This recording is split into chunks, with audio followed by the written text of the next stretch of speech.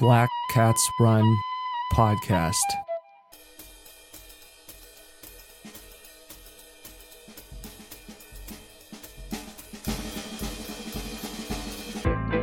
I'm Tristan Black Ingersoll, and this is Black Cats Run.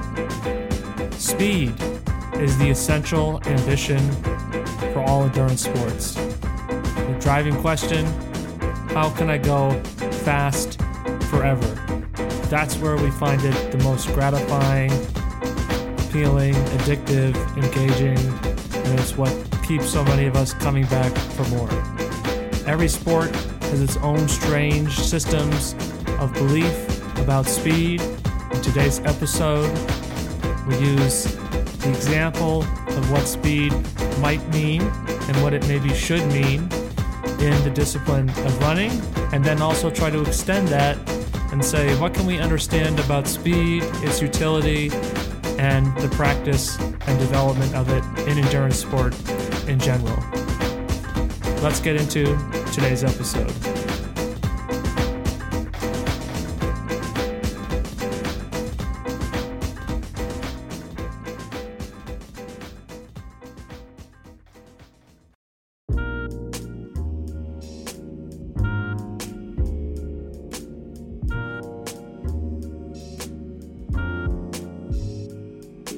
Speed merchant, one of the first phrases I remember learning to describe people who could turn on the jets at the end of the race. And for middle distance and distance runners, the 400 meters is sort of this archetypal illustration of your speed. I don't really know why it's the 400, but that comes up all the time. Well, what's your quarter mile speed? Speed kills. I think people have heard this, maybe more than they heard speed merchant in usage. If speed kills, then those of us with speed, the speed merchants, are merchants of death. It's a unique feeling to watch at the end of a race, any race, when somebody out in the lead and you just can tell there's a shift and they're going to get caught and they get walked down all the way to the line. As a spectator and as somebody who understands these sports from your own experience, your empathy both with the predator and the prey there really drives that sense of engagement and connection. And it's something we all have, I think, at some point, a fascination with. How do we develop speed? How do we get fast? And a lot of what we've talked about on this podcast, and I'm sure we'll continue to talk about, is recognizing that a big part of the ability to create speed has to do with developing our aerobic capacity to train. And then that develops when we train with an aerobic capacity mindset and approach, and we're evaluating to see, are we getting that development? Are we being responsive in our mindset and trying to actively evaluate our training and not just wait until the race? Then we're going to get faster. But there's also this question of, how do you really have speed in that sense of like the decisive moment? Why do some people have that and some people don't? And I think it's certainly the case, as we see across everything that people do, that there's going to be variance, that some people are going to excel in certain disciplines of sport, and some people are not going to be quite as superlative. And I don't think that's good or bad. I think that we can all derive satisfaction from our own sense of growth, right, and our sense of competence. And there's a difference between fighting to feel like you're generating any speed and having somebody blow by you at the end, and you're left like, well, I couldn't even participate in that arm wrestling match because I couldn't even bring out of me this thing that you have inside. But it's seen as very arrogant to, insist that you have speed and you could have done it. But I think everybody has felt that at times, that sense of like, you feel uncoordinated, like a newborn colt, right? You're just fumbling, and you finish. Sometimes it's like you finish, you're like, I'm not even tired, right? I couldn't even get to that point of exertion. So, what's going on there? How do we engage with that? I have a recurring dream where I'm running, and the harder I try to run, or more specifically, the faster I try to run, I feel like I'm churning in concrete or sludge and just going nowhere. No matter how hard I try, I can't create any more speed. And it's always a relief to wake up from this dream and, realize, well, at least I'm not actually that slow.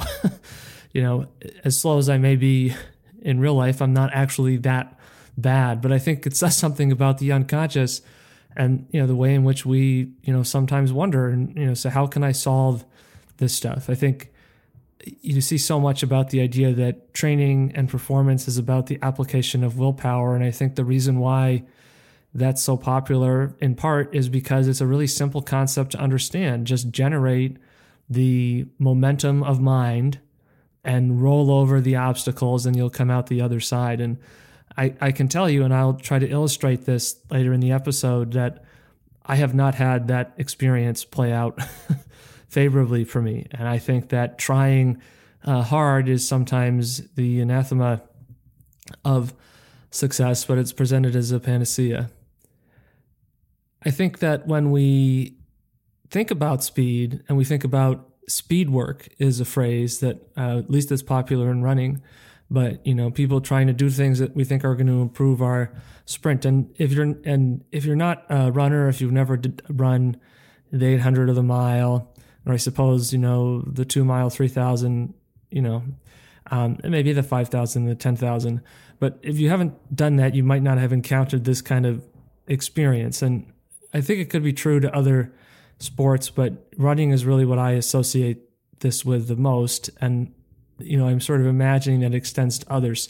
And I said, I don't know if it's true to others because a lot of the other endurance sports that I've, done and endurance stuff that I've done has been outside of that sort of social context of like, you're in the team environment and you're on the competitive circuit and you're in that, defined social space. And when you're doing this stuff on your own, one of the like positives and negatives is you're kind of liberated, from that environment.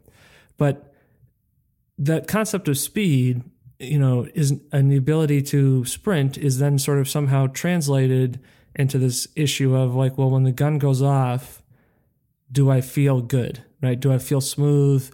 Do I feel relaxed? Versus, again, that kind of like stumbling newborn feeling. And, oftentimes in the first track meet of a track season, people will have that feeling of, I can't generate any capacity for movement. And it's very frustrating. And then a couple meets into the season, all of a sudden that switches and that pivots and people start to feel like a little bit more natural running. And it might only last the first 30 to 45 seconds if you're in a race where your fitness level just isn't there. But that ability to sort of like actually feel competent and capable and like you've mastered that ability to move, it's something that a lot of people encounter. And I think we experience this in all of these other sports, but if we don't have that opportunity to, be around other people, go to the same races with people as a team or a social group, then those conversations about that experience maybe change the way in which that's going to develop over time. So I think the origin of speed is something we should establish to some extent. And I think it has to do with the fascination with the race velocity and the sense that velocity is the limiter to performance, that it's literally that act of the velocity of the race that we need to engage with and overcome. And then that relates back to that essential frustration of, I cannot go faster. And it makes us feel like, what's wrong with me? Why can't I do this? We look at historical context. There's instances of people considering whether or not you can really change somebody's so-called basic speed. So Arthur Lydiard's take on that was that you can't really do much to change somebody's basic speed, or some people might say you can't turn a donkey into a racehorse. And you can bring it out of them to some point, but there's a sense that, beyond that baseline, there's not much you can do. and so maybe that might be that you can take what somebody can do for 60 meters, and then you can maybe get them to sort of extend that up to like 100, 150, maybe 200 meters, and then that's kind of going to be it. And obviously there has to be some truth to that. And you can say that about threshold too, though, right? Or, basic endurance. Like after a certain point, there's not much you can do about it. But I think the distinction would be that with stamina and endurance development, i.e. threshold development, the gap between, where you can start and where you can end up is huge. And, at the same time, though, I think people have made the training for that so convoluted and counterproductive that maybe we've limited the sense of that. But people have often then turned to speed to say, well, this is a reflection of how fast you can actually go. And I think there is some truth to the notion that, basic speed, and you can't turn a donkey into a racehorse. I think that you're more likely to take, a 5-minute miler in ninth grade and, over 15 years, you're more likely to have that person turn into a sub 2:10 marathoner or a sub 50-minute, 10-mile road racer than you are to take them and, have them turn into a sub 350 miler or a sub 330, 1500 meter runner, and that it seems to be true. And I don't know if it's because of a lack of, better data on what like the kind of the distribution of what we might term athletic ability or talent looks like in the general population, or if that's just sort of like, that bias that, speed is the scarcer ability, and that, there's quote unquote lots of people who can grind it out, but, not a lot of people who can float along. And, I think that again, though, the problem is that distinction, again, goes back to threshold. So there we see an initial problem, is right. How do we separate speed as a construct of our aerobic conditioning and the way in which the given velocity of the race relates to our fitness versus the fitness of other people, versus how do we relate that ability to perform in a race to our sort of maximum potentiation of dynamic, explosive movement. And Lydiard's line in the sand for half miling, he said, was 22.5. I think it was something like that. But said if you couldn't run under 22.5, you should forget all about half miling because you just won't have the basic speed to excel in the half mile. And he said, you should just forget it and move up to longer distances. And 22.5 is, a pretty strong performance for 200 meters. And to be fair, I think, that probably is even more true now than it was then. When you look at how fast the world record in the 800 has become for, men and women, the ability to generate, quality speed, or quality speed, right? That's maybe not the best phrase, but, outlier speed maybe is a better term, over 20 to 25 seconds is definitely, seems to be a limiting factor. So does this apply to all endurance sports?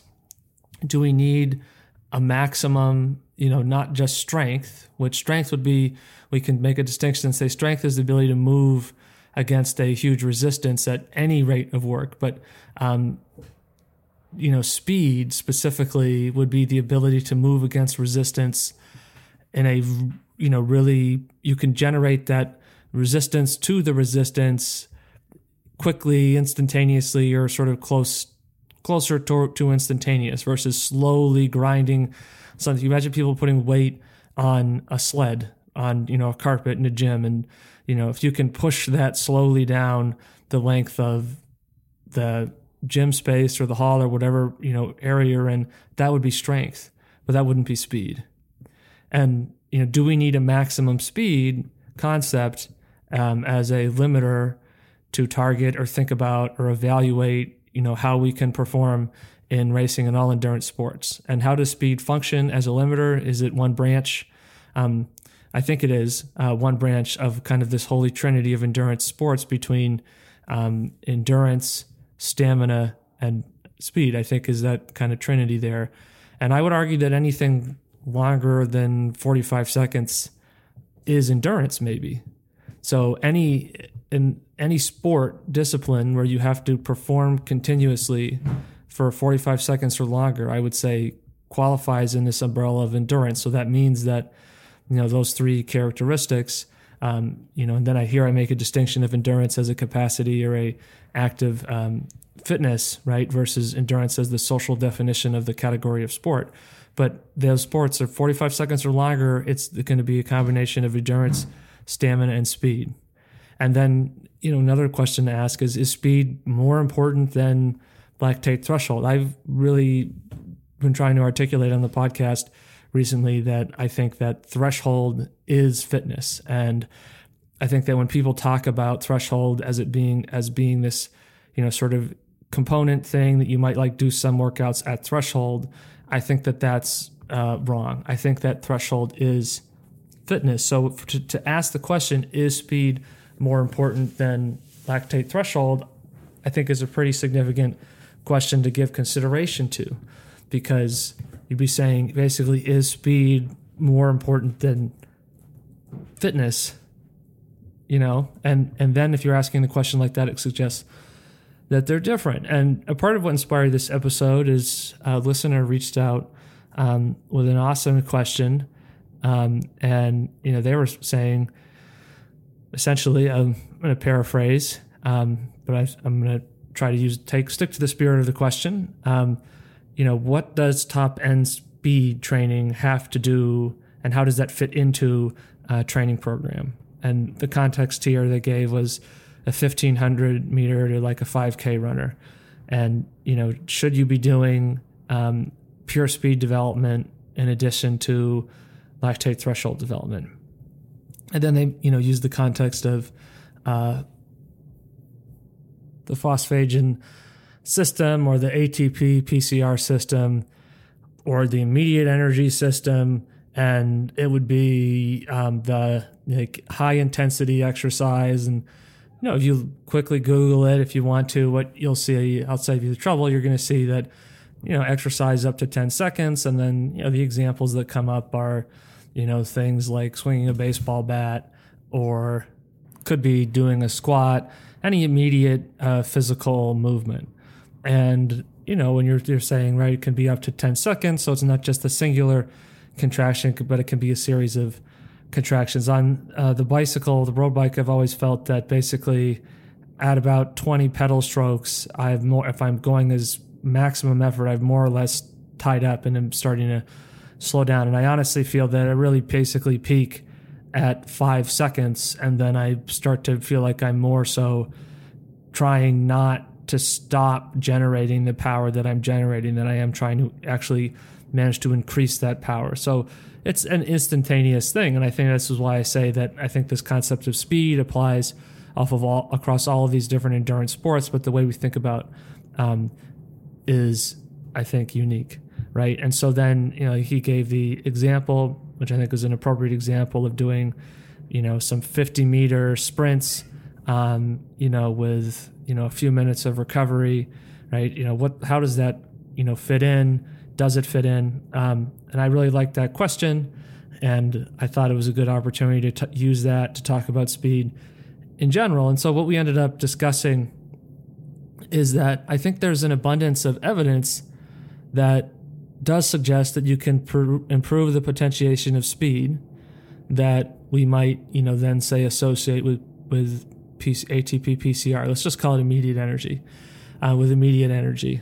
And if we consider, right, like people who sprint over very short distances, so, the 60-meter dash at a high level is well under 10 seconds, right? In American football, you have, the 40-yard dash, right? And people using something that's a very, very short duration. These are things that are used either as an actual form of competition or are seen as like with the 40-yard dash, as a part of like evaluation of capacity or ability to perform in these particular given disciplines.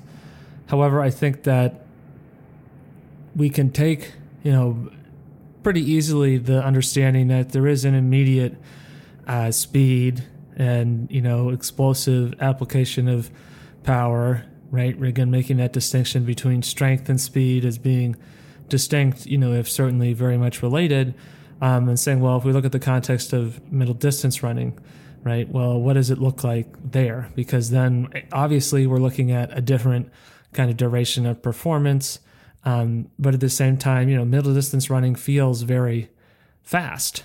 I think one of the reasons why the marathon is popular is because, ironically, it's more accessible. Not just because you can line up 30,000 people and take $300 from everybody to have them run one of these things, but it's just not, the pace you have to run is just so slow that anybody can go out and sort of start running that pace accessibly, right? And then you can just kind of engage with this capacity for breakdown. But if you get up to the high level, right, Eliud Kipchoge running under 440 pace, right, that's for a lot. And you see this stuff with these like treadmills at some of these marathons, and it's like run the world record pace, and you have people get on there, and it's pretty rough. People can't generate that speed at all. Or you'll see stuff with adults whom, and I don't think it's a reflection of them as a person. I think it's just a reflection of lifestyle. I don't mean that in a derogatory way, but they'll try to run or sprint, and I think people are just kind of waddling, and there's no way that when they were a kid that's how they moved when they ran. But at some point something changes for us, and that really starts to decline. And I think that suggests that, okay, so there is an act of how we choose to move must influence our capacity for speed. And I think on the one hand, right, we could say that's immediate energy, but I also think there's other things going on in terms of synaptic potentiation and, basically the nervous system, and, how we teach our body to communicate with itself when it's time to move. And if we don't do certain movements, then we decline in our ability to create those movements. So the value then of allocating training time to the immediate energy system, I think we want to broaden that consideration.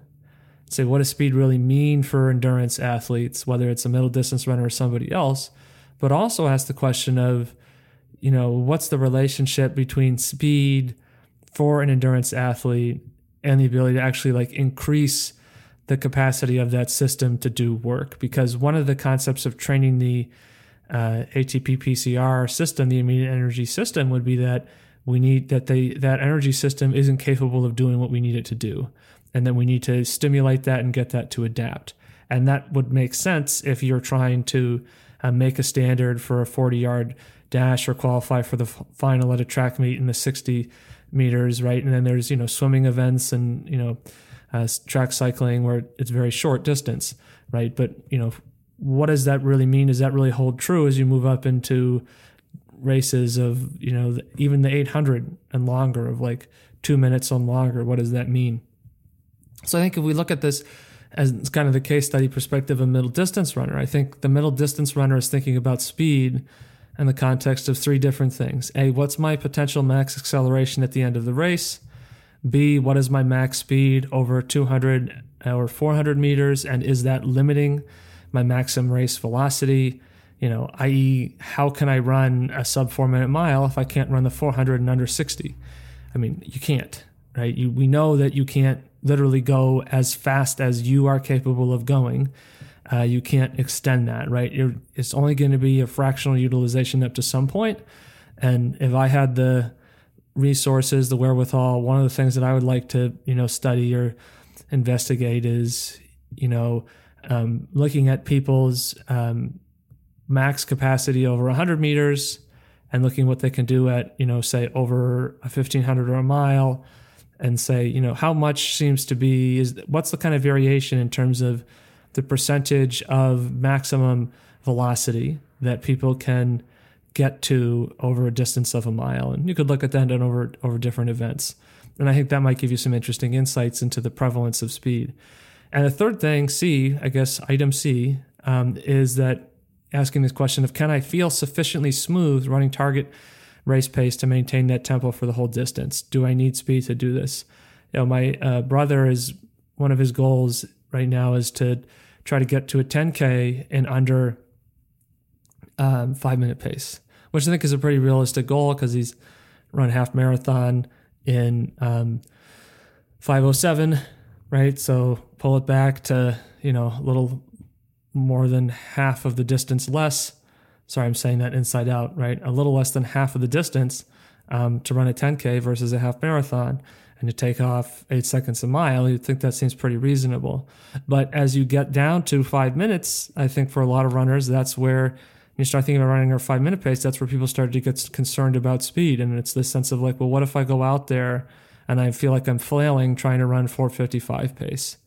And one of the things that he experimented with over the summer was trying to do a bunch of workouts at 5-minute pace before Beach to Beacon 10K, and he had run like 31:40 or something there, last year. And that's always a pretty tough race because the weather is usually pretty rough for doing that, kind of racing. And, this year he tried to do this 5-minute pace stuff. And, I guess it was sort of an experiment for him that he felt he needed to try. And it doesn't seem like he really was satisfied with that. I think he kind of got out there and he sort of sank down to 5:20 pace. And we had done a lactate threshold test with him a week or two ago. And his actually self-selected threshold intensity, which was a little bit too high, but was 5:20 pace. And, the lactate on that was still pretty low. It was 3 something or whatever. So, he should not at the level where he should be he should be able to do that pretty smoothly for an hour and then, start to get tired, which makes sense in the context of his half marathoning, right? But you would look at that and say, well, that idea, mentally we start to perceive like 5-minute pace is a symbol in running if you're not tuned into running. But I think, the hardcore runners know that 5-minute pace is this holy grail for, long distance running.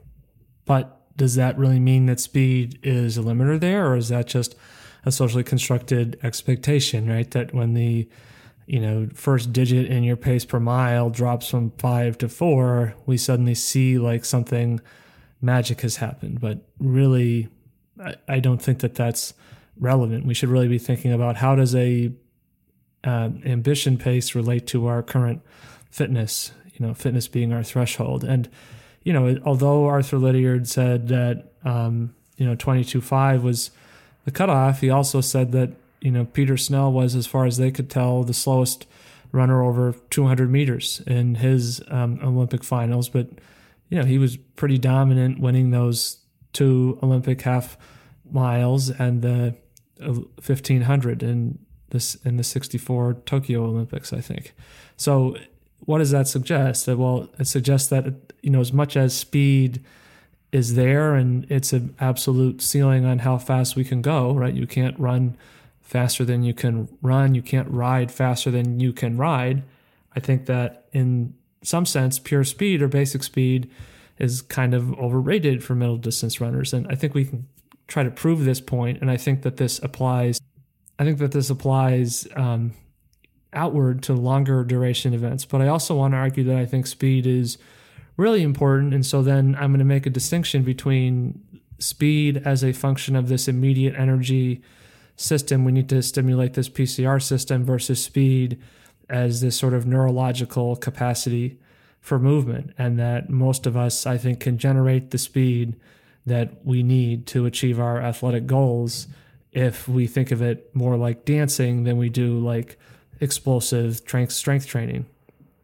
And I think that speed feels like our limiter, ironically, first of all, because of a poor approach to our aerobic training that leaves people with constantly tired legs from doing too many so-called anaerobic threshold, and now we code these as LT2 threshold type workouts, so that basically going X% above actual threshold for no good reason apart from the fact that that's what somebody told us to do and that's what somebody told them to do, and just it's a game. I mean, a lot of running and endurance training is a game of telephone. People hear something and then they say, "Oh, okay," and then they say, "Well, that person's legit, and so I'm going to do that." And that's human behavior, unfortunately. A lot of marketing is based on that idea too, obviously. So like there's precedent for exploiting this, aspect in the way our brain works and processing information. Additionally, I would say the race pace style workouts, when people are going at race intensity, are usually done with too many reps. They're done too frequently, and they're done too often in general. Most 1,500 meter runners would get more out of just doing 3 by 300 at race pace with at least 5 minutes of rest, if not 8 maybe, or even 10, than they do out of the 8 to 10 by 400s with a minute rest. Because then we also have this idea that these workouts are generating the fitness, and they're not. And this is where you have to understand all of these components at the same time for it to make sense. And we've got a bunch of stuff on Threshold, and you can send us a message on our Instagram page at Black Cats Run if you have questions and you want to talk about it. Happy to talk. I answer whatever questions I get. I answer, and if it's a great question, then I might do what I've done recently and turned it into an episode or two. So what we want to be thinking about is that speed is something that we're practicing, and practice should always be done with proficiency. And we see this as a general rule of how we get better at things, like how to practice to get good at just about anything. There's actually even a great TED Ed video with a title very similar to that I'd recommend everybody check out. But it's practicing, and we know that the more we're willing to practice, the better we'll probably get, but that it's always practicing within proficiency. We've talked about zones of proximal development and how like sport and exercise performance is, something that we learn in a sense as much as we train. Adaptation is really, when you think about it, it's the body learning, what it needs in order to be successful within the environment that it's been placed in. But when we're looking for the outer bounds of our physical capacity in our training, that's bad enough. And then oftentimes we're like, find that point and go beyond the failure point. And again, you talk about games of, telephone, word of mouth. When somebody like Jim Ryan said that he didn't think the workout started until they got tired. I mean, that comment, has a big impact. People hear that, and as they're trying to pan for gold and all of the stuff out there, it's like, well, Jim Ryan was a freak, in a good way as an athlete. He was a freak. So if he's saying it, it must be good. But, not again to the whole Jim Ryan thing, but at the end of the day, given how good he was, Jim Ryan probably should have had a little bit more success at the international level than he did. And, maybe his idea of, go to failure and then keep going isn't really ideal. And you see that in the book Once a Runner, which is a really fun book to read. But, it's really an interesting, cultural artifact of how people have thought about this stuff, that it's about the transformative super workout. I don't know if I'd read it again now, if I'd enjoy it as much, but I think if you're at that point in your life or you're, a scholastic runner, I think it really speaks to that ethos and it captures that, but it also captures the kind of idiocy in terms of how people have thought about this stuff. And so is there value though in doing, the example of 50-meter reps? I think there is value, but I think there's more value if you run them as fast as you can run without negatively affecting the rest of your running. Whereas most people would just say the only way to get this benefit is I need to think about this immediate energy system and I have to max out in order to stimulate that system. And if it fatigues you, right, only so much that you can feel comfortable, and I'm saying this inside out again, if it fatigues you so you can't feel comfortable in subsequent training, then it's not worth the trade-off. So that's, one basic thing is that if we lose our ability to develop aerobically because we're working on this other energy system and we're taking this energy system thought process, and I think this is an example of why the energy system stuff is very chaotic. Plus, we know that we're using these energy systems at the same time anyway, so this anxiety of, well, I guess I suck because I'm not training this energy system. It's probably that you suck because, and I say this as somebody who has sucked out more often than not, so this is not a shame thing. This is, I'm empathizing. I've had this, and I'm going to show later in the podcast examples of me, sucking out big time in some of these events in my racing seasons. And you learn from that, right? You learn from failure, assuming that you persevere, but it can take a while. And, when you look at this trade-off concept, right? If you're working on this one thing how can I get better at 10 seconds? Well, you're really a sprinter, right? And if you could really develop your speed, and then also, you want to do all this other aerobic conditioning activity, then, sprinters wouldn't train the way that they train. So I think you can further prove, though, that it's probably not worth thinking about, this phosphagen system by just doing the following test. So I think and anybody can do this. And I think, honestly, even if you're not a runner per se, you could also use this as a really simple way to try to get a sense of like, well, am I actually strong? Am I actually strong enough to create speed? Because I think, if you need to trade the immediate energy system, it basically must be because you're weak. The other argument would be that, well, if you do this, it's going to unlock this level of performance, but, that's not true. Sprinters can't run distance events, but, a great middle distance runner can, as we've discussed, run a pretty good 200. They're not going to be at the elite level, but, that's not their bag. But they're going to be way closer to an elite level at the 200 than an elite 200 meter runner is going to be in the 800 of the mile. So if you warm up and then maybe do a couple 30 to 40 meter accelerations, and then run 100 meters as fast as you can. How did you do? I did this like a couple weeks ago, maybe 6 weeks ago. I don't know. I think in August, maybe not 6 weeks ago. Doesn't matter. I did this a little while ago, because I often still wonder, well, man, do I not have enough speed? Because it gets in your head. And is the problem that, my peak velocity is so low, or, oh man, I need to be working on this. So I did this. I jogged around. I did a couple strides, and then I did a 100 meter time trial in 12.7 seconds. And that's not special per se. But, when we think about the concept of how much is good enough to be speed, well, that's fast enough to run 3:23 for the mile. So for my purposes, do I have enough speed? The answer seems to be yes. And I know from doing that and from my experience with endurance sports and racing sports that I can go a lot better, because as I was doing it, I felt like I was sort of tripping over myself, and it felt like I wasn't really getting all of the power out, and I could feel my quads were sore. And, so the point is that's 12.7, and the reality is it could probably be 12.3 or something like that.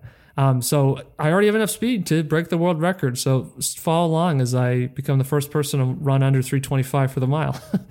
So, but that actually proves the point though, right? Is that, I think we have enough speed, and is the PCR system, is there a potentiation issue there? And so I would generally say no. Unless you really are struggling to create speed, then maybe you do have an issue there. I would say, for example, I talked about adults who, have a lifestyle that isn't really compatible with being athletic and athletically active. And that's a choice, and it's okay to make those choices. I think that people would probably generally feel better and be healthier if they chose to be athletic, but, nobody has to be an athlete. It's not like a class system where you have the accepted and the outcasts. But I think what we should be asking isn't if you need to work on immediate energy system and say, well, what training targets that? I think we should be asking, how do I use a higher fraction of my max velocity in my racing? So if I were specifically thinking about 1,500 meter, 3,000 meter, 5,000 meter racing, I would want to raise my threshold as much as possible. And, then for speed development, I'd only want to run within my zone of proximal development. So I need to be proficient. So instead of trying to train toward overload for some hypothetical ATP PCR system benefit, I would want to try to improve my feeling of coordination and efficiency at my max velocity. So for me, with that 12.7, I would want to say, okay, how can I get to where I can run 12.7 and not feel like I'm about to fall forward into a cartwheel, but where I can do that with fluidity and competence and feel like I'm actually in control of my body. And I also think that you do that, and then the speed will also tend to increase a little bit too, because you're going to be more effective at applying the strength that you have. And if I were thinking specifically about the 1,500, 3,000, 5,000 meter, even the 800, I would still want to raise my threshold as much as possible. One of the issues I had coaching track when I was an assistant track coach, was that I was the assistant coach, and I was working with the distance runners because I had also coached cross country, but in track I wasn't sort of the decision maker all the time, right? And I think that there was definitely a philosophical or an ideological schism around the role of high intensity. And I really kind of skewed towards, I want these guys to be doing threshold workouts, doing aerobic workouts, and then doing, for quote unquote faster running or speed, I wanted them doing very short, repetitions where they're running fast, but they're not burying themselves, and I'm relating to my experience as a runner as like that doesn't work for people. And there was a tension because I think other coaches thought that we should be doing some more of this, I guess we could say, traditional kind of stuff. And so if I'm trying to develop my fluency of movement, maybe we can say, I would do 40 to 80 meter fast runs, but only do them as fast as I can run smoothly and not feel like my eyeballs are popping out of my skull, if you relate to that feeling. But whereas, for the other coach, I think the strategy that they preferred was to really go to failure, right? Is this if you need to max out, and then that is what's going to make it easier. And, you do, more reps than you need to. I think doing 4 to 80 meter fast runs would be sufficient. One practice I used to have was at the end of our, easy aerobic runs, I would have people do 6 times 150 meter strides. And I called them floats. And I really tried to emphasize that. And I wasn't trying to be cute. It's because I was really trying to use language specifically. And I was saying when we run, we need to be floating. And I think I still agree with that. And I think they should be called floats and not strides. But I would cut those by distance. I would basically cut those in half now. I would have them only be running like max 75, 80 meters and, maybe doing, 40, 40, 80 and then doing 40, 40, 80. And I think, that would be something I would change. And I think it would make a big difference. And then I think if there's this concern about like, well, I'm not really like recruiting muscles, or you're feeling really uncoordinated, then I think on a case-by-case basis, maybe say, well, do you do a little jump rope?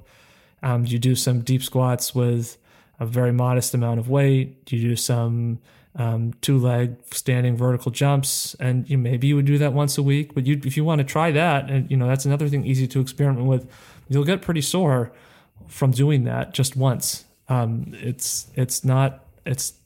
seems so trivial, but I think it proves the point that it doesn't take much to, when you're working at that level of force, or that we maybe want to think about in terms of watts, when you're producing that many watts, it doesn't take that much to induce fatigue. Although CrossFit makes us think otherwise, but a lot of those people are on drugs. I would say much like playing an instrument, and this is what I mean by the floating concept. I think you want to run fast, to ride fast, to swim fast, and you want to feel like you're doing that beautifully. And, feel like you're developing through practice a very automatic and natural feel for accessing the speed that you already have. And a part of this goes to coaching. As a coach, I would adapt these things based on the responses the athlete was getting in training. You got to see what it looks like. That's the limitations of listening to a podcast, is you can take these ideas and translate them, but it's going to be limited through your interpretation. And I think we're all taking away a different understanding of this. That's why I encourage people to, I had make the Instagram page. I don't, obviously I don't have a ton of people following that. If you've ever gone over to look at it, if you want to follow it, that's great. But I really wanted to just have a medium to, post some visuals and to give people a space to communicate and ask questions if they had questions or curiosities about this stuff. And the last question that I would I would think about is, what's your current best time in the race that you're trying to run? And is your absolute peak velocity really acting as a ceiling? So if we go back to the idea of that experiment, if we ran that experiment, I think what we would see that there's probably a certain point of percentage utilization of max velocity for any given race distance. And from that, you could probably infer or model based on your peak velocity if that's something you really need to work on. So, for better or for worse, part of what makes a great middle distance runner, for example, is they can run at least 25.x for 200 meters, while doing their, aerobic training. Because to truly develop, if you want to take that energy system model, to really truly develop that, you got to train like a 60-meter sprinter, right? That's the far more optimal strategy to work on that. I'm not an expert on how sprinters think about their training per se, but that's certainly going to be more optimal compared to running, or swimming or riding or whatever, 1 to 3 hours a day, in some cases, 4 or 5 hours a day in other sports outside of, running. But in other words, right, basically you could improve this energy system and actually get slower. So then you have the irony of this speed thing is actually going to make you slower. So what's the point? And I think somebody could try now, I would say somebody could try first just focusing on that approach of like, let me get my pure speed until I can run the 200 in 25 seconds. And then can they maintain that using sort of fluency training of, let me just maintain my sort of nervous system familiarity with accessing that tempo. And, would that allow me to, maintain that speed, keep that ability to access that in place, and then while developing aerobically. And you'd have to try that in practice to see if that would work. I'm sure some people could do it, some people couldn't. It probably would depend on, how much practice you need to get good at it. But I think a skill learned is once learned is slowly forgotten. And if you think of speed as a skill, like playing an instrument, then, I think that once you get pretty good at an instrument, as long as you play it periodically, you don't really lose that skill. It takes a long time to forget how to play an instrument. You can go decades and pick it up and still be able to play. And then I think your skill would probably come back pretty quickly. So that aspect of what we're learning, this thing that's not quite this, fitness, or have we, fully stimulated the capacity of the energy system, I think is sort of a distinction that's worth making. But certainly a big part of those glorious finishing kicks that are so exciting to watch is the consequence of people just not being that tired. And if you're not that tired when you get to the last 30 seconds, or if it's a long distance race, your ability to put the hammer down in the last 5 or 10 minutes, that's probably not a result of a superior high intensity energy system. That's a result of the fact that you're not tired because of a superior aerobic capacity. So more specifically, how would we maybe try to approach this? What could this look like? So let's walk through a scenario here. And this is the scenario I used in the discussion I had with the listener. And I think that everybody could apply this on their own, even if you're just curious and you just want to sort of test it out. But, so they went on to ask, how would you incorporate this into training, right? If you're trying to do like focusing on aerobic training, like how should you approach this?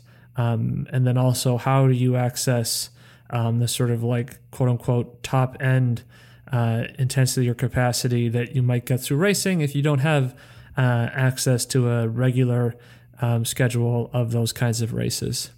So I think where you would start is you would want to start by testing to see where you're at. And you can do this, you can translate this to swimming, in the pool for 25 yards or 25 meters. You could do a, 10-second sprint on the bike, whatever, right? You can look for the analogy, but we'll talk about this in terms of the running still, because that was the scope of our conversation. So time trial, 100-meter dash, see how fast your speed really is. then look at how quickly that would be in theory if you could hold that for 400 meters.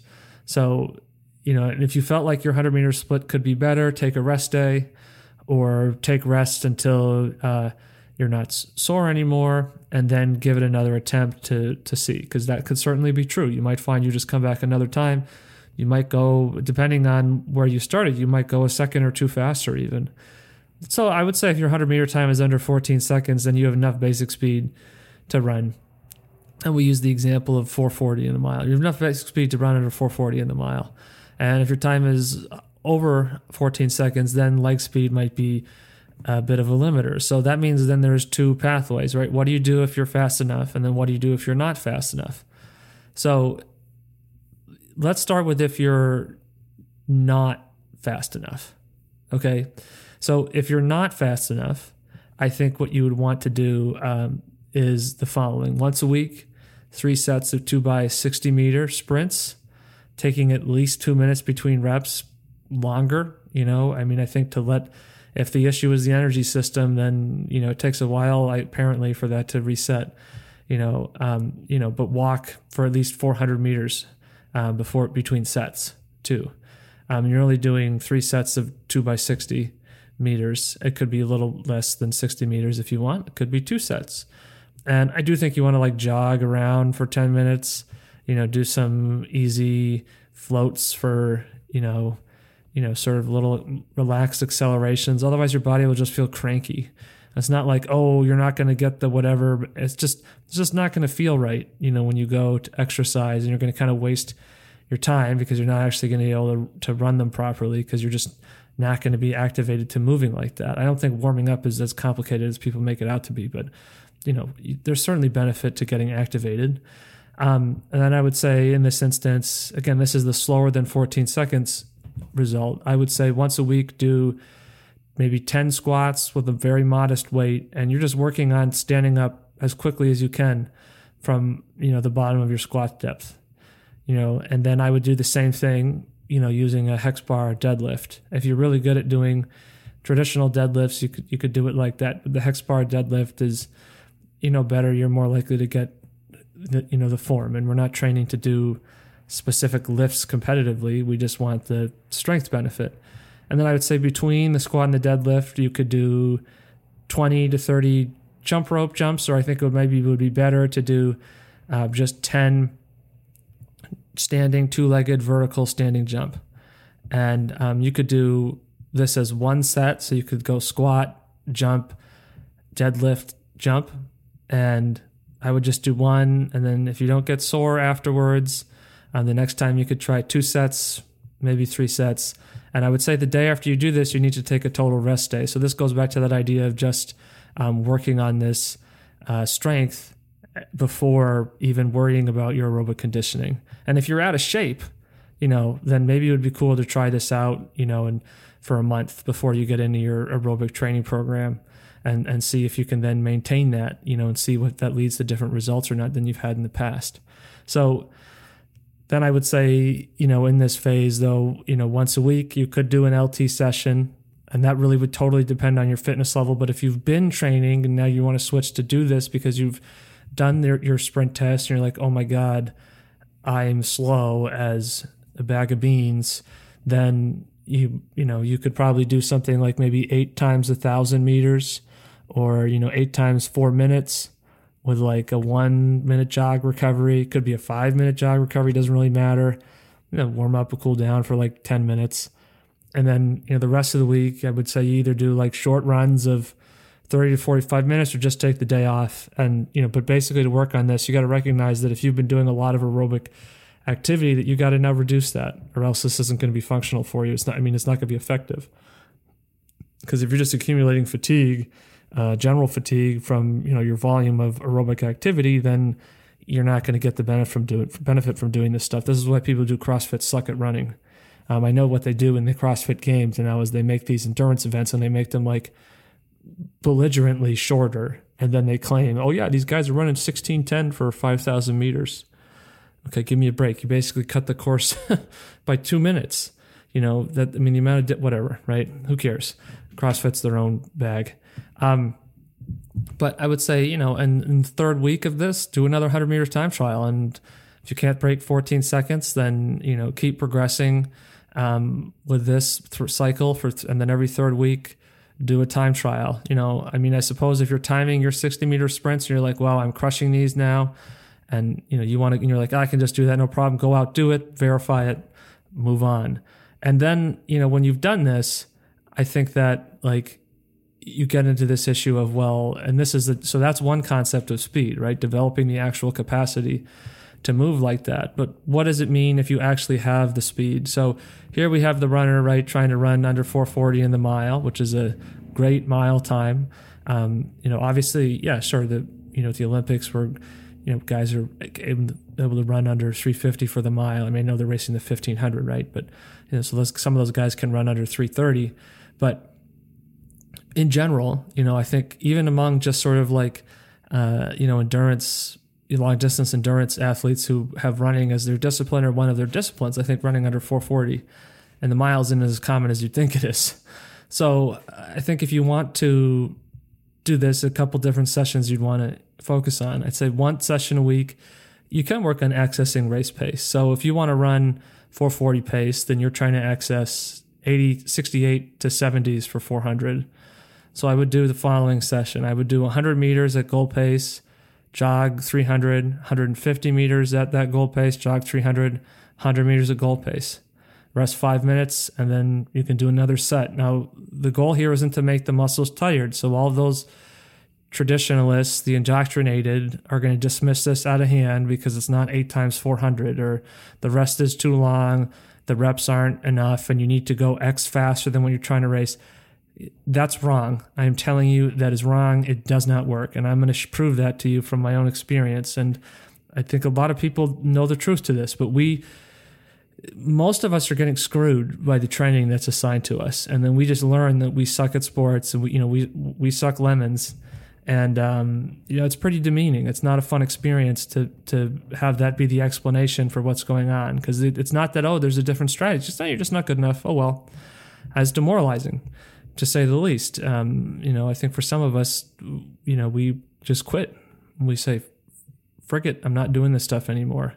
I think that's a horrible outcome. And, so we get drowned out by the powerful people, the people of, influence and status within the culture of these sports, the performers, and they're the only voices that are allowed to be articulated. And that's why I love these questions, because it's giving people a chance to get their questions out there and then to think about those. And I really enjoyed the questions that I've gotten recently and doing some podcasting specifically in response to those questions, because those are the questions that matter. At the end of the day, I think people who do really well and are fast, I think that's cool. But I don't think they're the experience that is really worth interrogating. So the point is, yes, people will tell you this is a bad session and I can't make anybody do it. But for the Black Cats, for my athletes, this is the kind of stuff that we want to do and we want to be focusing on. And, our evidence says it's effective. And so the rule here would be that we've already proved that we already have enough speed, right, in the 100-meter time trial. So we're not using this to get stronger at sprinting or something like that. So we don't continue to do sets if your legs start to feel tired. What we want to do this is improve our ability to feel mechanically comfortable with a pattern of movement. Much like an excellent dancer, has to build their fluidity of movement with a given piece of choreography. That's what you want to achieve here. And muscular fatigue is going to be the enemy of that process. So that's one session. Second session, would be a different session, would be more fitness oriented.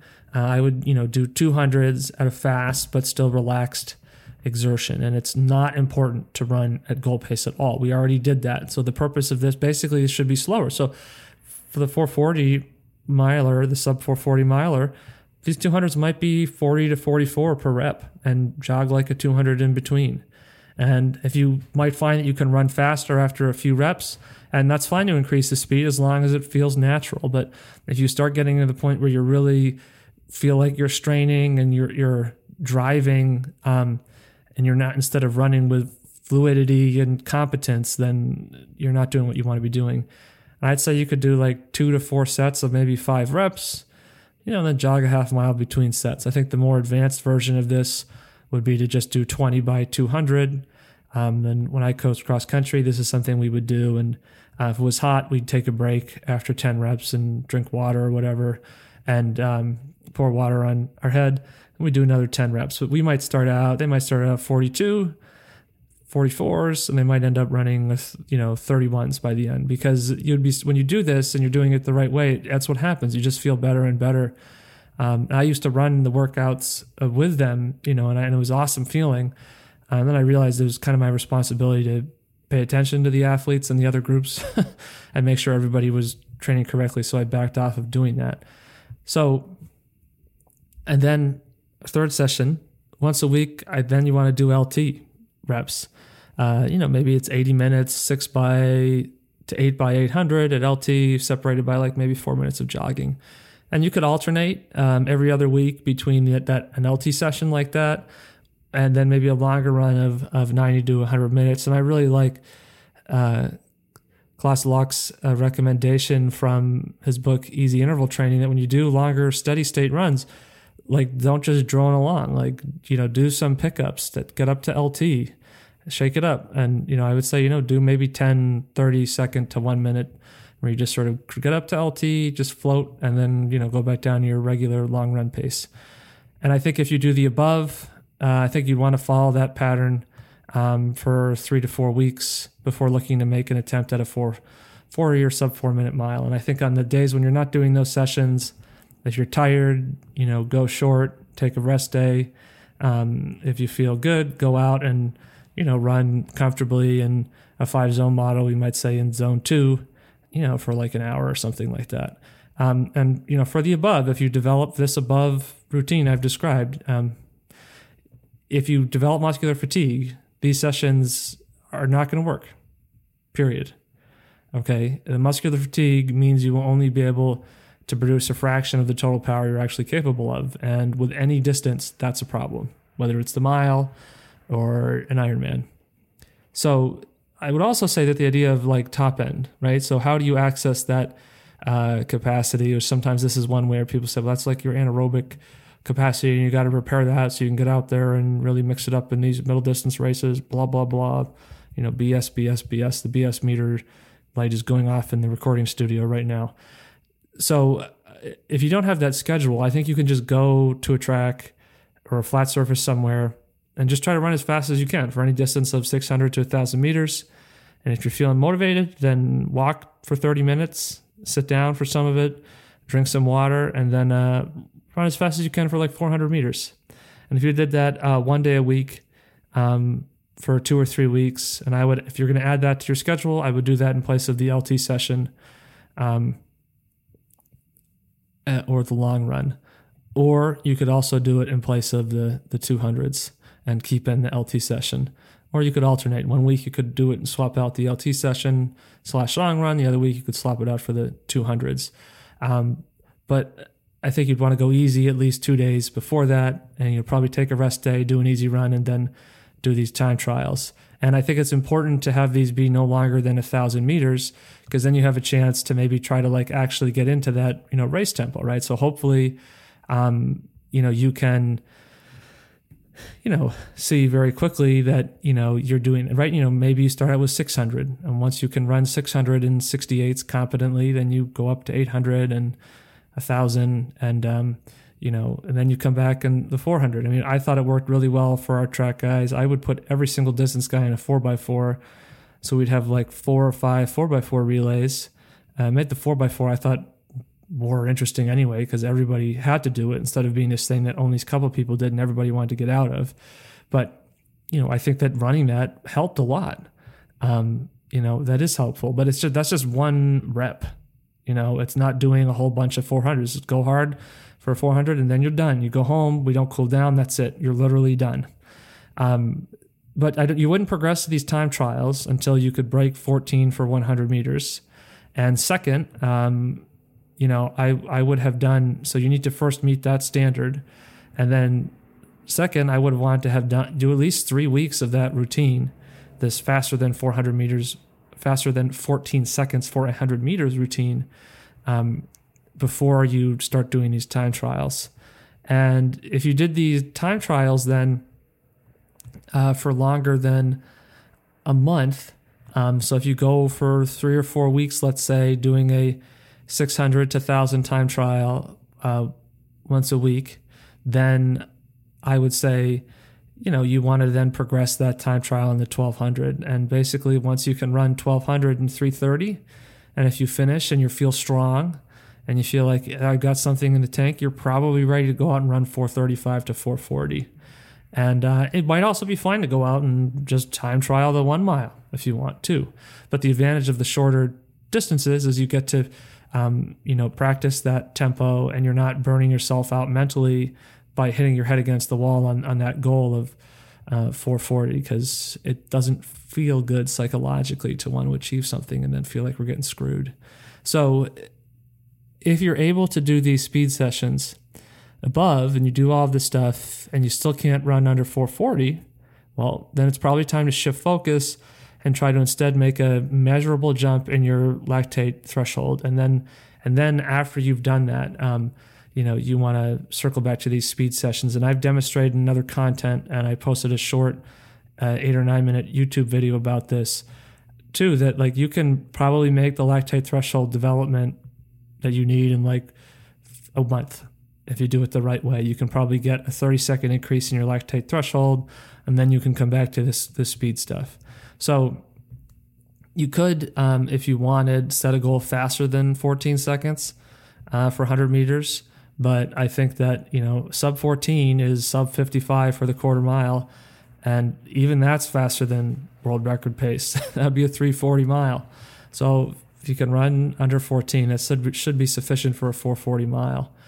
And I think we want to remember that speed isn't about intensity. It's about practice. It's about proximal development. It's about coordination. It's about beautiful movement. There's a lot of metaphor to art. Not art is in this abstract thing that we don't understand, but art is in something that's done when we're in the zone, when we're experiencing a state of flow, not when we're putting the level of challenge in excess of our skill, because that's really what we want. We want to run fast and experience that flow state. And you can't force yourself into a flow state. You just have to say, what's my skill? What's my challenge? And if you work in that state, that's the state at which improvement happens. You will expand what you can do for a challenge, because that's the state in which your skill is going to improve. And partly that is because that's what you will enjoy. It's more enjoyable to be in flow. You're going to want to go and do a workout, or I get to do this workout and really feel like I'm good at running. Even if I'm not doing impressive times, I feel competent. And remember also that speed is not the same as strength development. So if we think about this, is speed really a limiter then? Does speed limit performance, and if so, in what way? So I think one conclusion we can reach from this sort of case study is that speed has to limit performance, because otherwise we'd all be moving at the speed of light. And frankly, even the speed of light is a limiter, has its own limiter. But if you look at this concept of speed and what does this look like over time? So let's think about some world record history. So for men, the first world record in the 400 is from 1900, 440 yards. Maxie Long was 47.9. The first 800-meter world record is from 1912, Ted Meredith, and that was a 151.9. And the first 1 mile world record in the IAAF era was 4:14.4 by John Paul Jones in 1913. So can we reach any conclusions from that? Is speed a limiter? So again, yeah, but not in the way that we think, because turning strength into speed isn't the issue.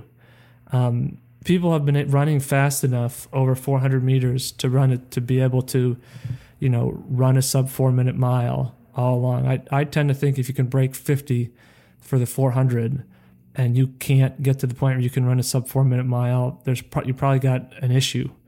Something's wrong. I don't think you need to even be able to break 50 per se to break 4 minutes in the mile. You might not ever be a machine, and if you can't break 50 and you run, first of all, 50's fast as hell. If you haven't, if you don't know runners or people who've done that or seen people do that, it might not sound impressive compared to what people do internationally for the quarter mile, but like running a 50-second 400 is freaking flying. Okay, that's fast. But the issue here, right, that's not is turning strength into speed issue, right? It's a fluency of movement at our peak strength. And people have always had enough speed to run the sub 4 minute mile. That hasn't changed. The issue there was the training. So speed's a limiter, but it's not enough of a limiter to actually limit the performance, right? The performance issue is usually an aerobic issue. And that's where, I think that, basically you can do a little bit of practice and you can probably, get to that sub 440. And then at a certain point, you're going to kind of hit a plateau. And if your threshold stops really developing because you're focusing on these other things, you're only going to be able to get so much faster than your threshold, right? At the end of the day, there's going to be a ceiling to that. And you could also do an experiment that you could look at people's thresholds, look at their mile time, and you can say, okay, is there a limit, common limit to how much faster than threshold people can run for the mile? And there's going to be variance, but it's not going to be infinitely faster. There's going to be some sort of a ceiling to that. And you could look at individuals, what matters there. Does their max speed, if somebody has a greater 100-meter time or 400-meter time, is that going to have variance and impact on that? So in endurance sport in general, what does this mean? I think it's really hard to separate fluency of movement with speed from aerobic capacity. It's clear that staying under the aerobic capacity is just very, very efficient, and that's always going to be the best adaptive strategy. And, I think that if you're at some point in your life, even these incredible people who are performing at an incredible athletic level, at some point in their life, they were slow. When they were in elementary school, they couldn't run a 460, So like these things are developing, and a part of that is, our fitness is changing. And I think that a lot of times the reality is in all of our endurance sports, our lack of speed is oftentimes a surplus of fatigue more than anything else. And I tend to think that most endurance athletes, if they're consistently active, are a lot stronger than they realize. And the reason why they don't have speed is because their approach to training is screwing them over. And so on the one hand, I do think if you can't go well over 2-4 minutes in your discipline, you aren't going to go well over long distances either. And I think even if you're an Ironman athlete, I would want to be able to run a good mile, I would want to have a minimum standard for what I could run in the mile. And I know that probably basically nobody in that Ironman community is going to hear this and be like, holy crap, I need to see what I can do for a mile. But I guarantee you that you probably are not able to produce a good mile. And it's like, if you don't have the strength to run hard for 4 to 5 minutes, I don't think that's a good sign, And in the book, Easy Interval Training, Locke says that, fast running is fast running, because he says, look, the training schedule you might look at for the mile and the marathon are basically the same thing, because fast running is fast running. And, endurance is this individual component that we should think about as being specific workouts instead of this generic, well, I just go out and I put in time and then, right? And it's sort of like, and that's what we see is the explanation for those day-to-day aerobic activities in these sports is none. It's like a black hole. And I think that the lactate threshold understanding that I've proposed on the podcast, I think resolves that quandary. That's another piece of evidence for that. And so I think the right aerobic training increases our speed, because we will just go faster and have more speed if we stop training too hard. And training too hard in terms of intensive nature of training practices. And I think the speed in the racing, right? We often want the ability to accelerate or respond to surges or increase in tempo, and then we complain about lack of speed when we cannot. So then people go out and try to smash that speed barrier, and then they try to get tired and go really fast in training. No, do not do this. This is not going to work. I don't know how to state that any more clearly. We do not need to be tired, okay? That's not what allows for speed. Speed is fluency. Fatigue reduces our fluency. If you want to have speed in a race, you have to learn how to not be tired. And then if you want to have good speed, you need to practice in a way that is within fluency. Okay. And that's what we try to do in the training for any endurance event with this stuff. If we can't run 400 meter in 60, or we cannot do 400 watts for 60 seconds on the bike, then of course we can't do that at the end of the race. But to develop that, we don't say, okay, I'm now going to just start trying to run or ride, let's say cycling, try to ride 500 watts for as long as I can. That's not going to work. Do 10-second pops at a time at, a higher level of watts, but keep it smooth. Take a rest. Okay. It might be hard watts if you keep going, but you should be stopping before that happens. Don't worry about the dose. Don't worry about if it looks legit, like you've done enough reps. Don't worry about specific power. Practice doing the movement, and the dose is proximal. And then you will get better. And, here's a case study from personal experience. And I'll try to come back and put this into a graphic and post it on Instagram if you want to see it.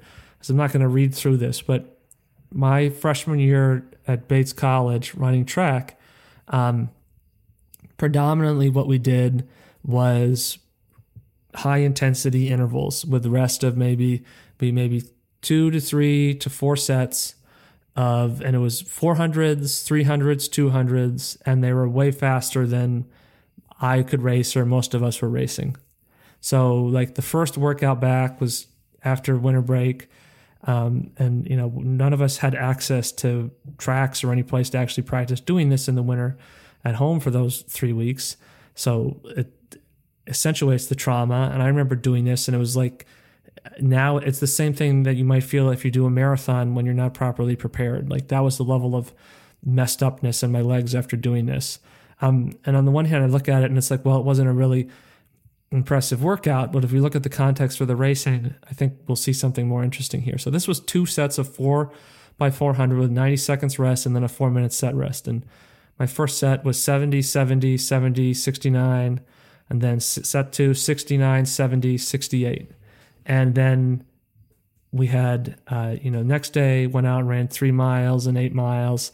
And then on Wednesday, so the first workout was Monday, then Wednesday, 3 by 300, 1 minute rest, 200, 3-minute set rest. So 46:30, set 2, 46:30, set 3, 47:30. And then the next week I twisted my ankle, so I couldn't do anything. And so I went out for these track workouts, thank God. That didn't really help because I went out to do the first meet and I felt fast the first 400 and I ended up running 4:58 in the mile and I got last and I ran 2:14 in the 800. And, I'm sure that twisting my ankle was, probably not helping, right? But it's like, okay, ask yourself, right? And the issue here isn't, this guy, he sucks lemons. That's not really the point. If you want to think that, I could care less. I wouldn't be talking about this stuff if I was looking for people to build a statue of me out of macaroni. But we're looking at the reflection here between the racing and the workouts. Like the workout, you wouldn't think that if you're doing that workout that would equate to that for a race. And you would think, you're like, well, okay, wow, if this guy's doing those workouts, then he's doing that in the race, there's something wrong. But nope, that was not the paradigm. The paradigm was you need to go harder. And so we continued in this manner. Like another workout was 3 by 400, 400, 200, 1 minute rest, 3 sets of that, 5-minute set rest, and 3 by 200, 2-minute rest, 300, 2-minute rest, and then another meet, and then a 4:49 in the mile, and then a 2:52 and 1,000. And I was frustrated. And in my training log, I, look back and I went out in the evening back over to our indoor track and I ran a 1,200 and 3:37. I ran 2 by 200 and 31 and 30. And then I ran 2 times 100 and 14.5 and 14.0. And that's where my mindset was at. Like, what the hell is wrong with me? Why can't I run fast? And, that's obviously a coaching issue, right? The coach is supposed to be there for the athletes in this regard. And that just that's not what happened. I not saying it's like the end of the world. It's just a fact. It just wasn't what was going on. Because, an alternative coaching strategy would be like not having athletes go out and do stuff like that. Of course, they've gone home and it's the evening on a Saturday on campus, and nobody's going to stop me, right? Nobody knows. I didn't tell anybody I did that. But it was, more workouts like this. And, I'll post this stuff on the Instagram if you really want to see it all. But then you progress to doing next meet. I went 30 for the first 200, then 33, and then ended up running a 447. I remember clearly still that feeling of just feeling, wow, I just feel so good. And I went through in 30 and I was like, oh my God, I'm screwed. It was too late, right? I wasn't going to come back from that. I came back and then in the meet I did 211. And then next meet was a 207 800, and then a 1 mile in 441, 800 and 209. So then we had a vacation week, and then there was this interesting phenomena. We came back and we did some 4 mile steady state, and in my notes I wrote 550 to 610, which probably means I sucked, and I didn't want to write down how much I sucked. So I just wrote what the range was. I probably went out and ran like 630 pace. But then we had, I had basically like 3 or 4 workouts in a row. Actually 6 workouts in a row that were very different, and where I actually started feeling good. And these workouts were 8 by 800 with 1 minute rest. And I was 245, 245, 244, 244, 243, 243, 240, 223. And then the next one was 6 by 1000, 1 minute rest, 324, 325, 324, 323, 312, 312. And I remember doing that. And in my workout group, this other guy who we called Big Ticket after Kevin Garnett, because he was literally nothing like Kevin Garnett. So it was ironic. But we were looking at each other and talking. We were like literally like laughing because we could not believe how comfortable and easy this felt. And then, went out and did some 200 meter hill sprints at some absolutely insane gradient. And I was just trashing everybody on the team. I don't really know why. Maybe they were too smart to try to run that hard, but they were like, about 70 to 75 second efforts. And I wrote in my notes, in quotes, wicked easy, right? So I know that felt good. And then that weekend I ran 10.5 miles in the morning, and I went down, did 3 miles in the afternoon, and I just went along and did it 8:10 pace. 8:10 pace. Whoa, 8:10 pace, that's incredible. 6:10 pace, right? So, okay, that feels pretty good, right? Then we did 6 by 800, 2 minute rest, and those were 232, 231, 230, 230, 229, 225. We did the hill sprints again, and after the hill sprints, I wrote pretty easy stuff, okay? And then we go back to the high intensity intervals, okay? And that interval, I was feeling, and in my note, all this night I started writing, and I'd write, how did I feel? And usually I'd write good, which meant like not good, but I didn't want to admit to myself I didn't feel good. But all of a sudden I'm writing like, feel incredible, feel absolutely amazing, feeling awesome, exclamation point. So it was different. And I remember this phase. It really burns into your memory because it's so different than how crappy and inadequate you feel the rest of the time. But then we go back to high intensity. So like 5 by 600, 1 minute recovery, 400, and 3 minute set rest. 8 by 400, 5 times 500, 90 second rest, 300.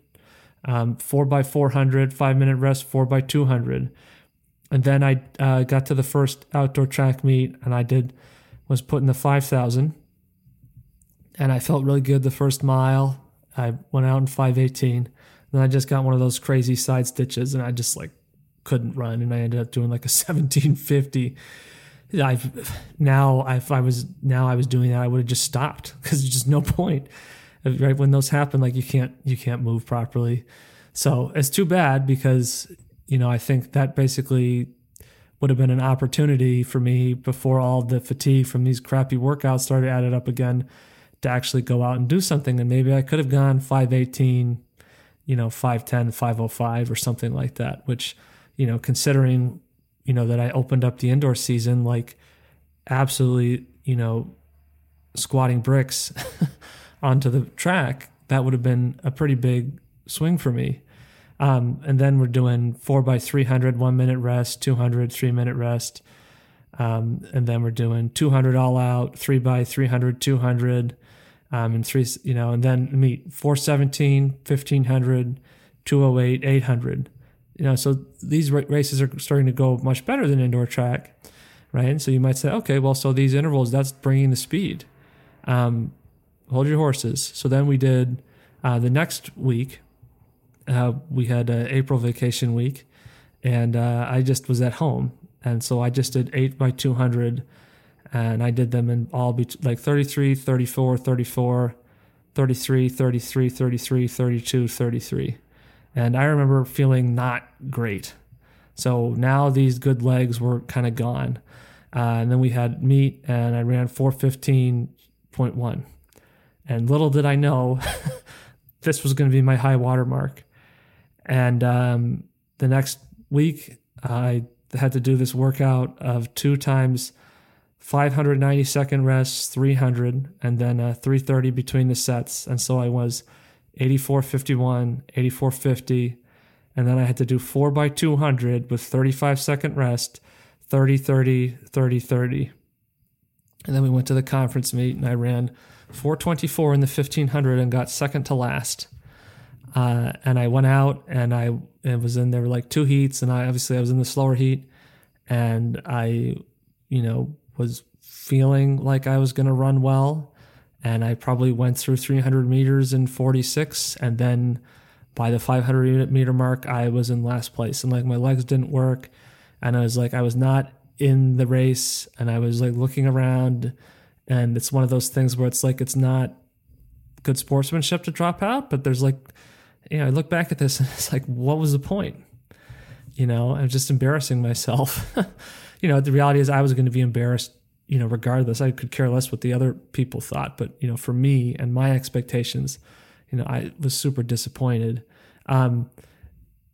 But like 2 weeks previous, I had gone out on a training run, and I had run 8 miles, and I had, first 4 miles in 26:04. Second 4 miles, 22:09, and I just felt like a machine, But as these workouts added up, it's like, where was that? And that was pretty much, it. And that was the week before I did that 4:15, and then that meet where I came back and bombed in the 1500. I got put in the DMR because guys are really good at whining about being in relays, and I ran like a 3:28 1200. So really not much better than my 1500 meter. So what's interesting here, and this is what I want to emphasize relative to my concept of speed, that these intervals that people traditionally think of as speed work were making me slow. I was struggling, and struggling even by the standard of, if you can do those for the workouts, you shouldn't be running that bad in the races. And that's a reflection of the fatigue. And that when we switched to these significantly slower 800s and 1000s for just, 3 weeks, I immediately felt great, immediately felt so much better. And so is this replicable? Well, in the 2009 season, the same thing happened. We got to that same phase, and we did that, and I immediately started to feel awesome again. And somehow that year I ended up getting some sort of ankle pain, but which didn't go away. So I tried to race, and I couldn't. It was probably some sort of stress fracture or something. I just stopped racing and then rode the road bike for the rest of the spring. And then when I started running again in the summer, it was gone. But before I got that ankle thing that flared up, there was a guy on the team my year who everyone's like, oh, this guy ran 23 for the 200 in high school, which, probably was like a 25, somebody hand timing it from the other side of the track. But I don't say that to criticize him, but more so to, moderate my achievement here. But I remember doing 600s, and after this period of doing these 800s and these 1000s, so all of a sudden I'm actually a runner. And, this guy, was one of these guys, that's what he did. And, there were a couple guys who their thing was, they weren't really doing any better in the meets than I was, but they liked to try to stick it to me in these workouts.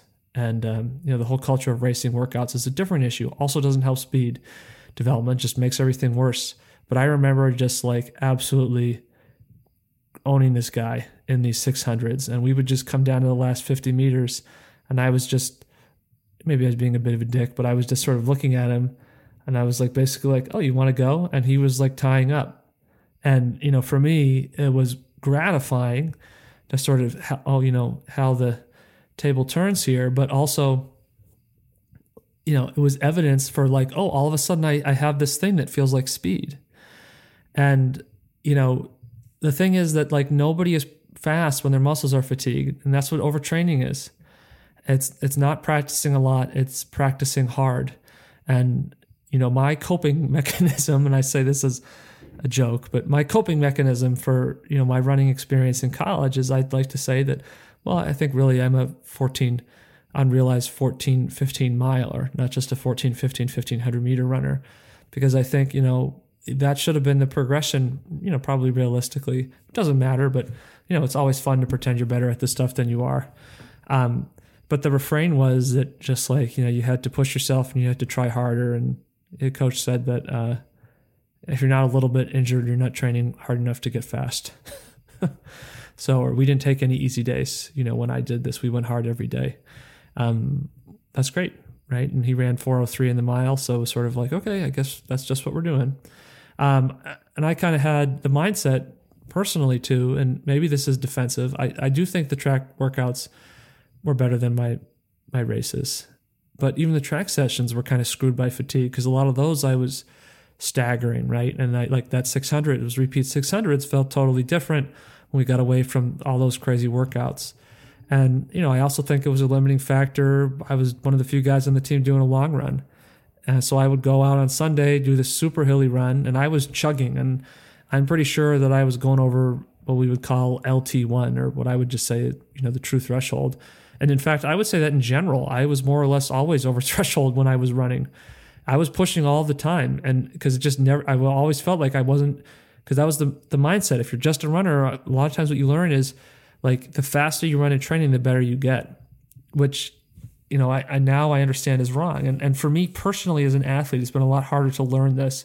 And it was very easy for me to coach people right away because I recognized what was a mistake, but my personal, you know, sense of, you know, self-doubt and uncertainty about my ability to perform and my level of preparedness really adversely affect my ability to do what I wanted to be able to do athletically.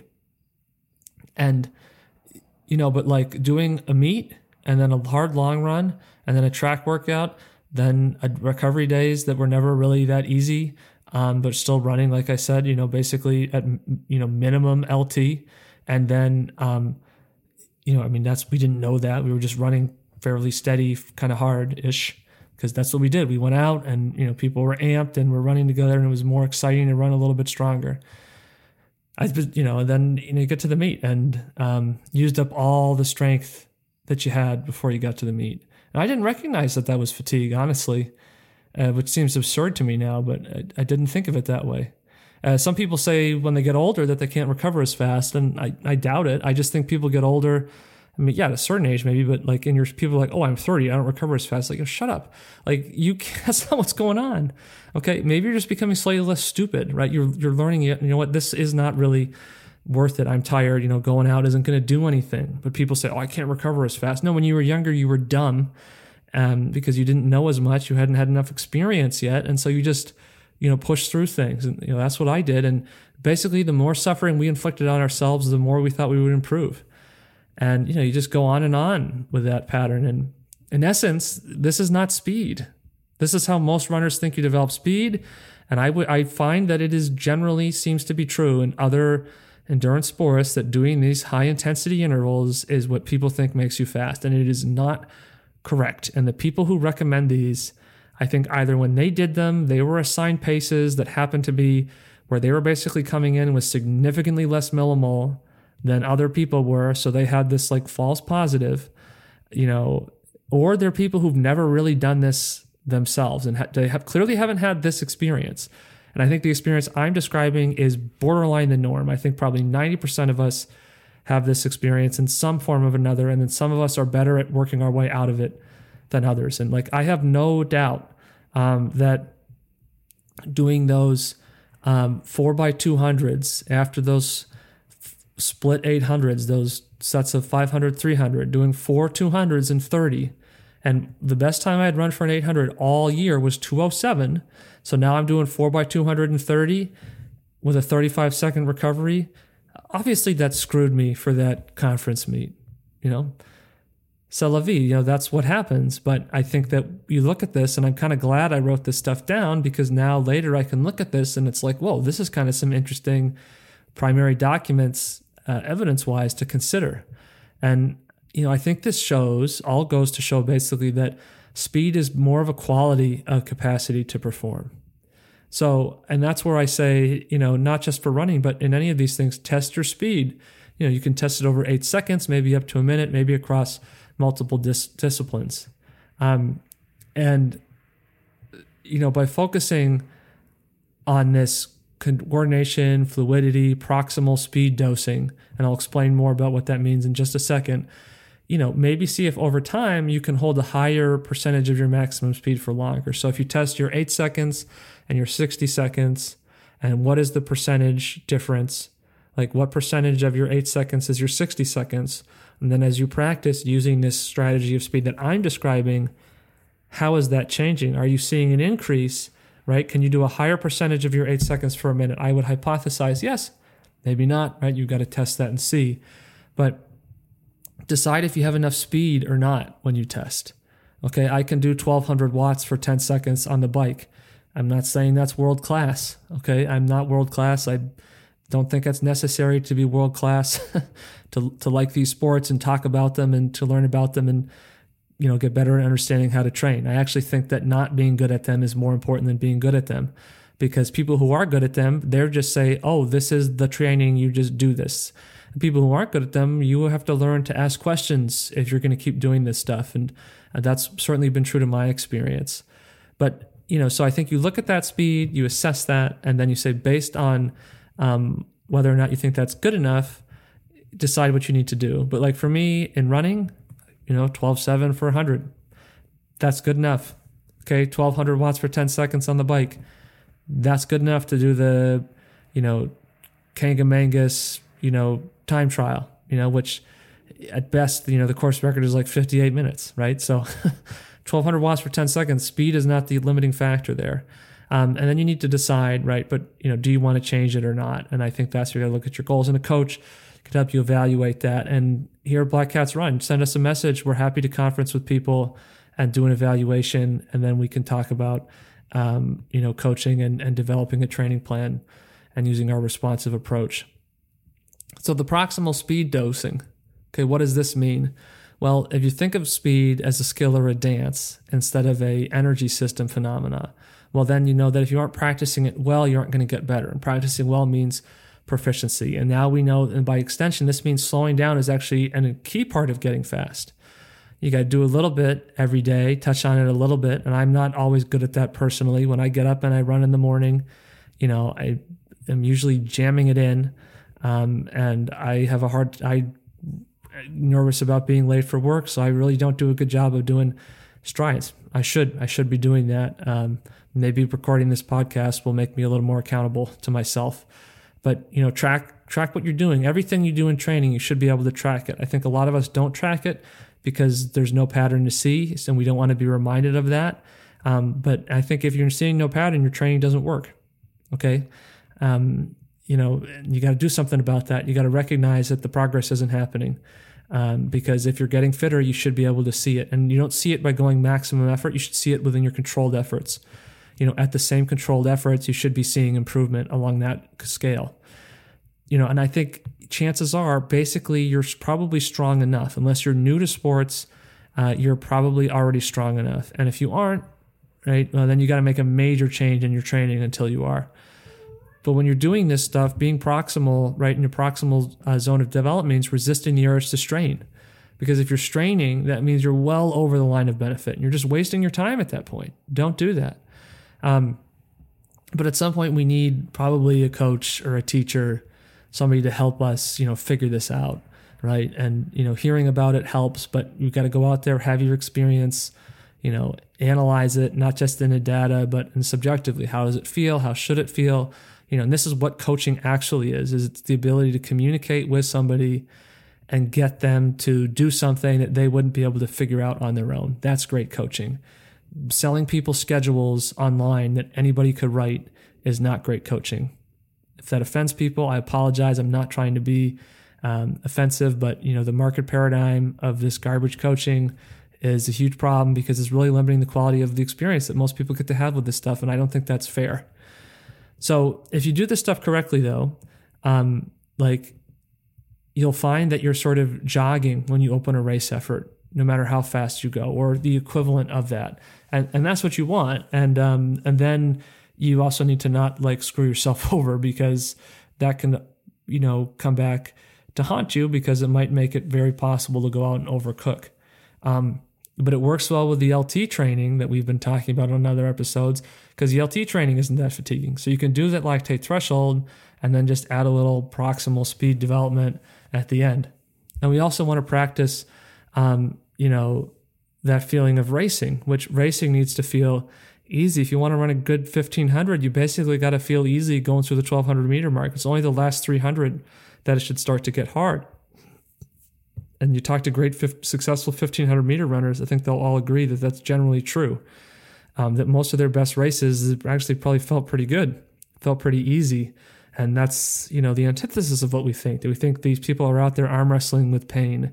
And that's just not true. I mean, right, there's working hard and feeling good, and then there's just I got chained to the back of a school bus and got dragged around on the morning pickup route.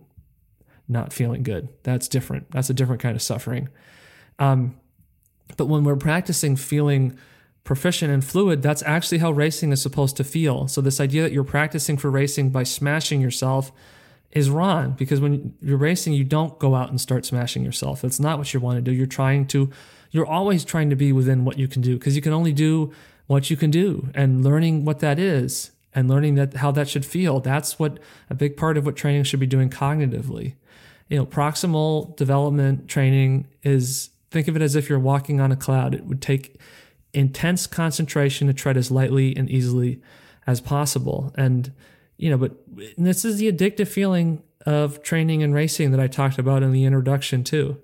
I used to try to tell one athlete I worked with for a little while that, you've got to get consistent with these sessions, because you've got to get this aerobic fitness going, because once you get to the feeling of fit, and yes, there is always going to be a period of time when you're out of shape where it's probably not going to feel good for whatever. And then once you get fitness, though, you get that momentum because it's fun. That's where you want to be. You're in that flow state. You feel competent. And for this athlete, it didn't matter how we tried to structure it. The engagement just wasn't there. And so she never got to that point. And, that's the thing, is it's not about it being hard. It's different issues when we're not engaging and not getting there. It's not because it's not hard enough. A lot of times it's just a personal thing. Maybe we like the idea of it, but we don't really value the outcomes as much. One other thing here before we get to the conclusion of strategically planning the speed. I think economy is something we want to mention briefly. So the concept of how economy works is an idea of efficiency. And I want to give this a moment of consideration because it bears some similarities to the concept of speed. So speed, if we're saying, is a factor of ease, right? What's the ease factor at which we can access our maximum speed? That's one definition. Running economy in particular is this idea of what's the volume of oxygen needed to move at a given speed. And I think that's a whole different can of beans than what we're talking about here. And some other episode, maybe we'll get to that if people are interested in that. But if we take the idea of something just being economic as a concept of efficiency, then I think we can ask the question, how does speed relate to this concept of efficiency? So not running economy, but economy in a more broad efficiency sense. And I think that largely when we try to sprint, right, if we feel like we can't sprint our way out of a wet paper bag, then that's really a kind of a lack of efficiency. Whereas when we can feel like we're really channeling our intent effectively, that's a distinct difference. And I think we can validate this subjective experience by looking at what we know about the nervous system. So long-term potentiation, which has to do with how, we develop synaptic pathways for the nervous system to communicate about movement. That's the change that we're seeing. So it literally does become easier to create this movement as we practice doing the movement. And this is why we have this feeling of I should be faster, because we don't have that long-term potentiation in place. And if we don't practice this stuff, we don't have that happening. And that's why I kind of made that analogy to dance, and the way dance works as a sort of a athletic art, if you will. And so this is a nervous system change. And I think recognizing that further reinforces that we only ever want to be training proximally, right? Within fluidity and quality of movement is very important, essential, and below fatigue, even though this stuff is hard. But that's why the reps are so short and so few, because we're trying to avoid fatigue. Fatigue is, when you're fatigued, you're not getting better. Okay. And that's a common misconception. And this is understood, by the way, as best practice for improvement in a lot of other areas. But I think partly that's there's no cult of pain associated with performance in things like maybe dance or music. So they don't have this weird fascination with flagellation as this path forward to improvement. But in endurance sports, there's the capacity for, immense suffering. And, you can't, right, get where you want, which is being able to access your own speed with ease, unless you practice developing ease. So it is a mindset shift. And for some people, it's a big paradigm shift. And I know that for some listeners of the podcast, this stuff is rattling the cages of your paradigm. And it's hard because you're, now feeling caught, between a rock and a hard place with this stuff. But I think if you really, look critically at what you're doing and, can you validate that? I'm trying to making some compelling arguments for why what you're doing is a waste of your time. And, if you recognize that practice must be done with elegance, then your nervous system will improve in the way that you want. And, for example, you learn how to ride a bike by staying upright, not by falling over. Balance is learned from balancing. So we learn from failure, but we don't learn, or we don't improve by failing, right? So I've learned from a lot of my failures, right? But I didn't get better. Those failures didn't make me better. They made me literally worse. But intellectually, I can learn from them, and then that opens the possibility to do things differently. But you can't do that unless you change your mindset in the first place. So here at the absolute highest end of intensity, I guess very far away from threshold, we see the same principle applies. It needs to feel comfortable, competent, and easy. And efficiency of movement, economy of movement, that's speed. So in conclusion, strategic planning of speed. I think all training is about trade-offs. Training is done with our resources of time and energy. And if we spend that in one area, we can't spend it in another area. If we could, training would be very easy. We could just beat our head against the wall every day and everybody would be good. And it just clearly does not work that way. And I think you want to think of X different components of speed. Number one, fluidity, feeling as smooth as you can, accessing whatever that reasonable benchmark power is. Second is power capacity for speed. How much strength can you reasonably apply? And I think watts per kilograms here probably matters, since speed is velocity. And then third, what are you going to emphasize when you're thinking about speed? You can train for strength, then you can train to apply that. But I think that, this is where you got to evaluate this with a coach. And this is the hardest thing to do, is to figure out the intensity and then learn to regulate that.